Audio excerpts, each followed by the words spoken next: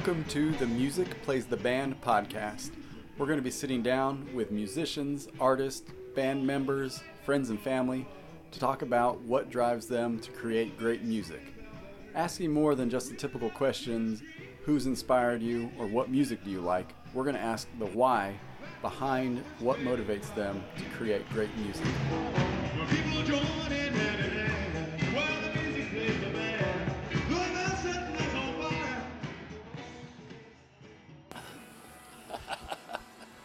I have misintroduced the person before because I didn't take a minute to get started. All right, we're at Front Porch Fest on Saturday afternoon, and I'm here speaking with Billy Woods. Correct. And he's going to tell us about his history with music and what he's doing today. So if you could start off, just give us a little introduction. Well, I'm really privileged to come here and be invited to play at Front Porch Festival, and they let me come and do the morning prayer, for lack of a better way to talk about that. I come and talk about peace and love and light and saving the world for our children and talking about the environment, but I try not to preach and I try not to sell. It's more about let's imagine the world that we want to come. Don't complain and whine about the one that we have. Let's imagine the world that we want and make that one happen. Okay. And so I do that every morning here at Front Porch Festival, and I have Scott and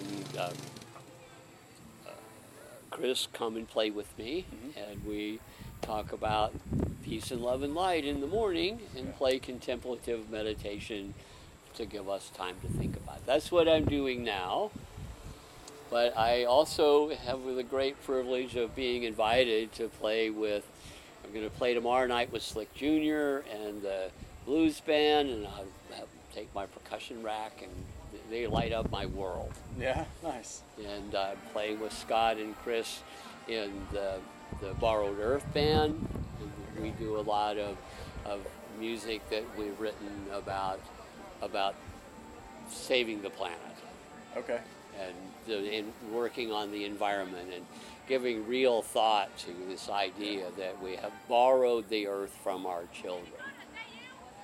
It's not ours. Right. We borrow it from them. Okay.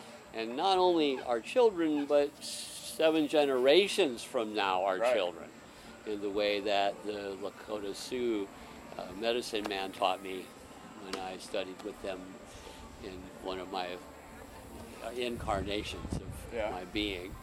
Well, and this morning you guys covered a Cat Stevens song, correct? Which That's is correct, fitting with the message. That's exactly right. Sure. Well, let's go back to the far reaches of your memory to see what is like your first memory that involves music. Well, I started playing drums in 1955. Okay. And I started playing into nightclubs in 1957. And so I played 6 nights a week and went to high school. Wow. And the music was really different because now we're in 1959, 1960, 1961. And I went to work 6 nights a week just like the dishwasher. And they gave me a W-2, and I made $2 an hour. Playing drums? Playing drums. Wow. And I played in the same club for almost 3 years. And not all the same musicians in the band, but I was the drummer, the house drummer, and I played almost 3 years in a single nightclub. Wow. And what got you into playing drums in the first place? well, I thought it would be fun, and I thought maybe the girls would like it. Yeah. And guess what? You were right. They do. Was your family musical? No. No? Okay. And it was, my family was pretty poor. And so the drums were one of the things that, you could buy a pair of drumsticks and a drum pad for $8. Yeah. And then when you were in the band, you didn't have to buy drums. Right. Because they came with the band. And so trumpets and all band instruments were expensive, and so that just seemed like the right place for me. Okay. And what is interesting in the way that the progression came is that I met a bebop singer who played guitar, and I'm 14. And he's got, you play drums? I need a drummer, and you can come. I'll give you a job. I'll give you $10 a job for every time we play. You get to $10. I went, wow, $10. Which is probably better than $2 an hour. It's about the same. Yeah. But $2 an hour. I mean, minimum wage was 85 cents or 90 cents. Oh, wow, I mean, okay. it was a long time ago. So here's the story I like to tell about the sign of the times. So went down to my local music store. I said, I got a gig, and I need some drums, and and I don't know how to get it. And Mr. Bringy from Bringy and Wilsey's Music Store said, "Tell you what I do. I got a set of drums in the back. They're old, but they'll we'll give you a stand and a little cymbal and a foot pedal, and you'll be able to play. You give me $10 and $10 a week, $75. They're yours." No one signed for me. Wow. I went out the door with a $75 set of drums, $10 down, $10 a week. And the following No credit week, check, nothing like that. no credit check, no nothing. I'm 14. No one signed. No one cared. Right. He just, here, you take this and go. Yeah. Was he familiar with you playing music at No. the club or anything? No. Just a I just stranger, walked huh? in off the street. Yeah. And went, I got this gig and I need drums, and before very long, I was now playing with this bebop singer and going dee da ba dee da ba doom da ba dee da ba doom, and that's all he needed or wanted. Yeah. Nice. What city was this in? It was in St. Petersburg, Florida. Oh, okay. Nice. You know. So, it sounds like you just got started in a music career right away. Right pretty much. away. Yeah. Because Right. usually I ask, was there a... Oh, man. Do you need another one real quick? I got one. You got one?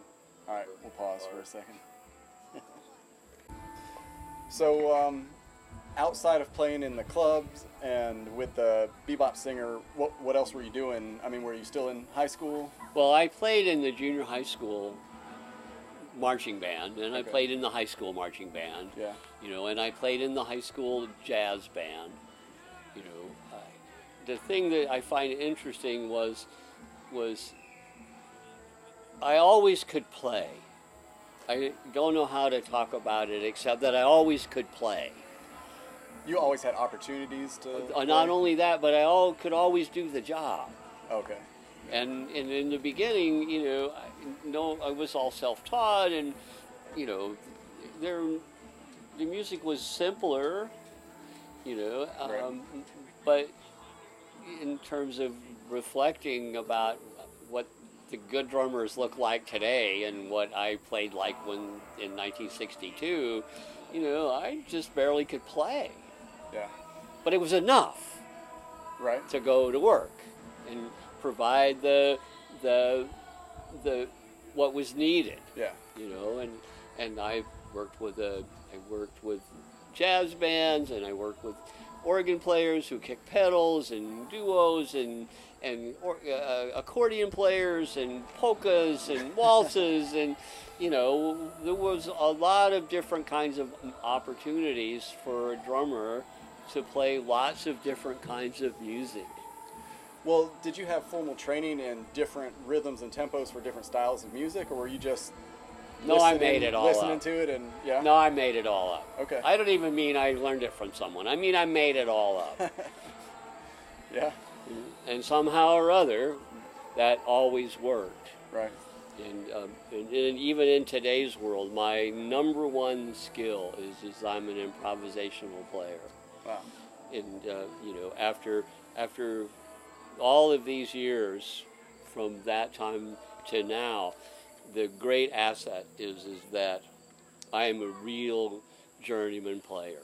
Mm-hmm. Not master, not extraordinary, not star. Right. Solid journeyman player. Yeah. And do you have any recordings from your gigs back in the 60s? I don't. No? That'd be pretty awesome. I don't. However, at billywoods.com, Uh-huh. where my .com is, there's a section about recordings, and all of the music that I played in the second time that I reinvented the drummer, because I found Middle Eastern music, and I found Middle Eastern drumming, and I found belly dance shows, Yeah. and I had a second career, which was what I did in the 80s and 90s. Well, let's go back just after high school. What happened after you graduated high school? Well, I went to work as a drummer. Yeah. We played 6 nights a week, with trios and quartets, and there was some glitter and glitz and disco and jazz and rock, and Yeah.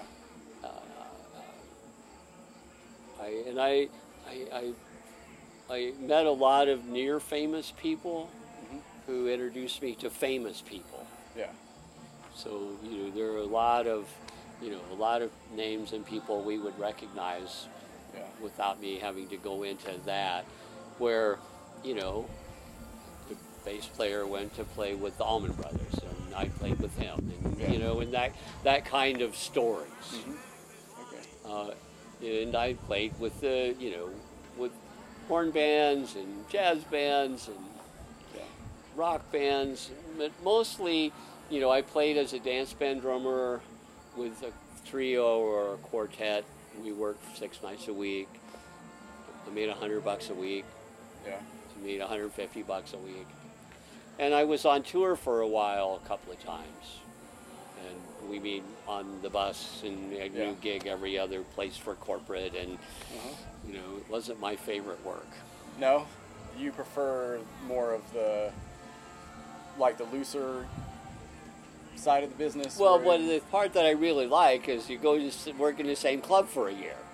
Oh, you like that? You're a house band drummer. Yeah. And you're playing, and the house band work's almost gone, and I think that we really suffer. Oh, really? For the loss of that. Yeah. Yeah, I mean, I don't know anywhere that has house bands, in the music scene that I'm part of. I have a few friends. I have a jazz piano player. He has a jazz trio. They play 5 to 8, 4 nights a week in the Houston area, 5 years. Yeah. So there's some house band work. And the concert scene, of course, is the deal. But if you want to play concerts, you need to write your own material. Yeah. It's part of that I see as part of the key. Once I started writing all my own material, suddenly I'm playing on the concert stage, and when I started the recording and did that work, and then I have about 10 albums from the Middle Eastern era. Okay, so tell us, that was kind of 80s and 90s, was the 80s and 90s. Yeah. How did you get into that? There was a woman involved. Okay. Well, I mean, whatever you want to elaborate on.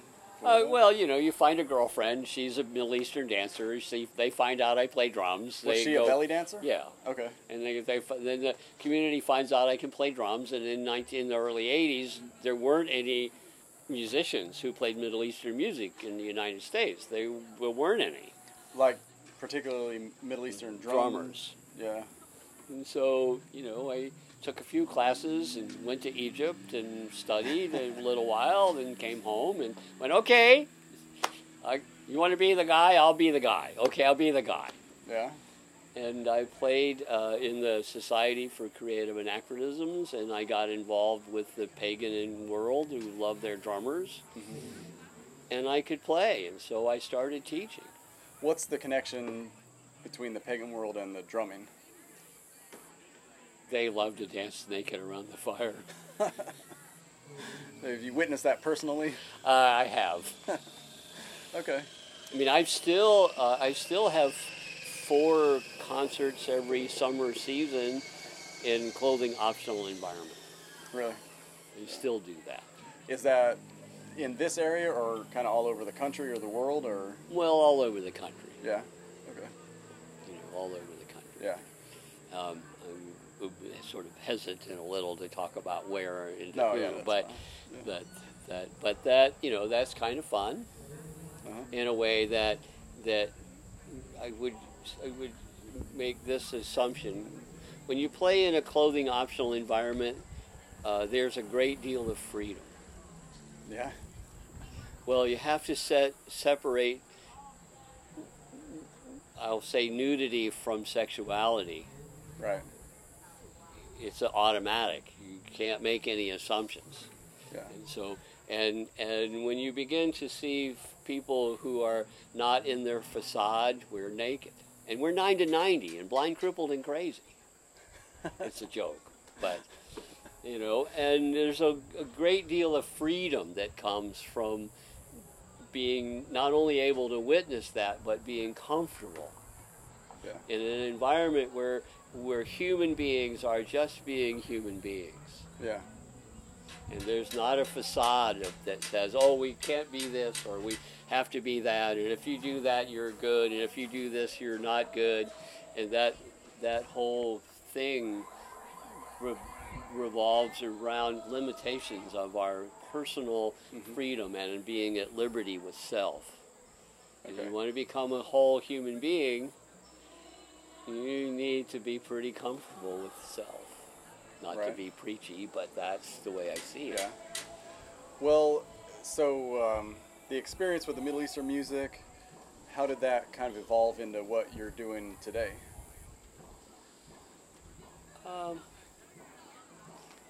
It was really pretty organic. I mean, the show that the Peace is Possible suite that I wrote came about from my friend Fat Mandy, who is a jazz singer in Pittsburgh, who's a wonderful person for your podcast, coincidentally. Oh, yeah? You would be delighted with her. She called me on the phone and said, Billy, I got a call from the film director for Doctors Without Borders, and they want me to record some music to run credits over. Will you come and play with me? Wow. And so I did that. And in the process, you know, of thinking about what they actually do, you know, the Doctors Without Borders go where it's not safe, and things are still blowing up things, and the reason they're there is because folks need that help.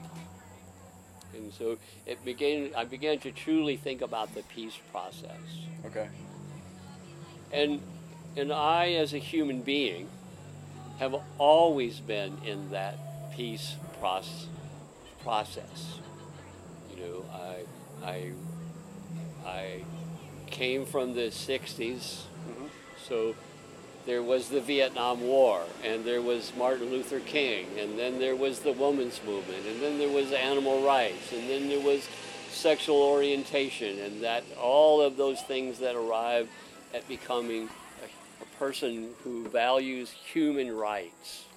Right. That as a human, we have certain inalienable rights to be free from persecution from others. And there are limitations to where we might want to steer that. But you know, if you're not harming someone else, I want people to understand that if we use the law of attraction to bring people to our perspective and point of view, as long as you're holding up a sign that says, joy lives here, come play with me. The people who come can come. As soon as you hold up a sign that says, if you don't come and do what I want you to, I'm going to kill you, this is not okay with me. Right. And I use that as an example to sort of indicate the law of attraction and the law of persecution. And if you stand for human rights as a human, and I would sort of state my case, when 10% of a population are of the same agreement, they now inherit minority rights. and are not to be persecuted by the 30% who live over there. We can say that. Right. And it takes me to this place of I should sort of make a reflection. It's not about the music career I had, but I'm an ordained Taoist priest. Okay. And I am one of 14 men and women who are ordained in a sect of Taoism that has 1,300 years of written history. What's the, just real quick, basic tenets of Taoism? Well, it comes from the Tao Te Ching, which is, it's a philosophical discipline as opposed to a religious discipline. I mean, one of the easiest places is that I get to honor all of the religions because I don't worship any of them. Right. Because it makes me a little agnostic because I never testify that I know what is or isn't. As far as being dogmatic about Right. something. I have no dogma about religion at all. Right. I mean, I'm very pragmatic as a human being. You know, like, okay, we have now, you and I have this 5 or 15 minutes, and what 20 minutes ago that's gone. Right. And forever. And 20 minutes from now, I ain't here yet. So I have no idea where I'll be when we're done with this interview or this podcast thing that we're doing. Well, did you get directly involved in like the peace movement as far as like at protests or anything like that? Or was music your involvement with it? Well, I would talk about this. When I was 14, I had a job at the movie theater. And because of when it was, I stood at the door. I mean, that was in the early 60s? In the early 60s. Okay. In 1960, 59 or 60. Okay. So I stood at the door, and it was my job to take tickets. And when a white person came up with a colored person, and I had to tell the white person I could take their ticket and they could come in, and I had to tell the person of color that I couldn't take their ticket and they couldn't come in, it felt wrong to me. And on that day, I fell into the counterculture. Oh, yeah? Man. I mean, it's a crossroads event for a 14-year-old. I'm sure that was... I mean, that's even eye-opening just to hear that it was actually like that at some point, which I know it was, but, man, it's just amazing. So, you know, I began the counterculture swept me up, and it took me into protesting the Vietnam War. And I would say this out loud: the only thing that I have any regrets about what I did during the Vietnam era is that I wish I had learned sooner to hate the game and love the player. Oh, yeah. Because all those men that went to war, I didn't understand that I sent them. Well, how do you mean that as I'm a citizen of my country.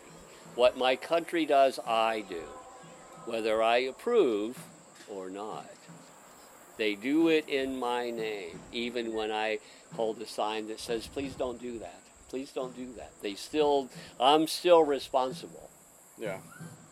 You know, and as an elder and an older person now, I get it. You know, when the men and women coming back from Iraq, we have to take care of them. Right. Period. Yeah. We sent them. Me and you and you and you and you and you. We sent them. Right. And everybody who's watching out there, I'm going to tell you, you sent those men and women into harm's way.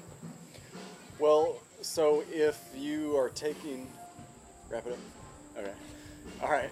So, what are you doing with music right now? Well, I'm doing my Peace and Love and Light program, and and you will come and witness tomorrow. Yeah, we'll get some video of that. And I feel really grateful that I'm allowed to do that work. To talk about peace and love and light and saving the world. You can tell from my dialogue. I've been doing it a long, long, long time. And saving the planet for humankind is really important to me. I will leave you with this thought. The reason I do it is because I love my great-grandchildren who are already alive. And if I don't work hard to keep the planet fit for humankind to live on, I will have begun to live in the time of the sixth extinction. And that extinction is human. Well, one last question. What do you think is the best thing an individual can do today to work towards peace and work against just the things that create division and unrest? Believe it's all possible. Believe that we can save the planet. Believe that peace is possible. Believe that we can love one another. Believe that it's possible. All right. When enough of us believe that a thing is possible, it becomes possible. All right. Well, we'll sign off with that. Thank you. Thank you, Billy. You're Appreciate welcome.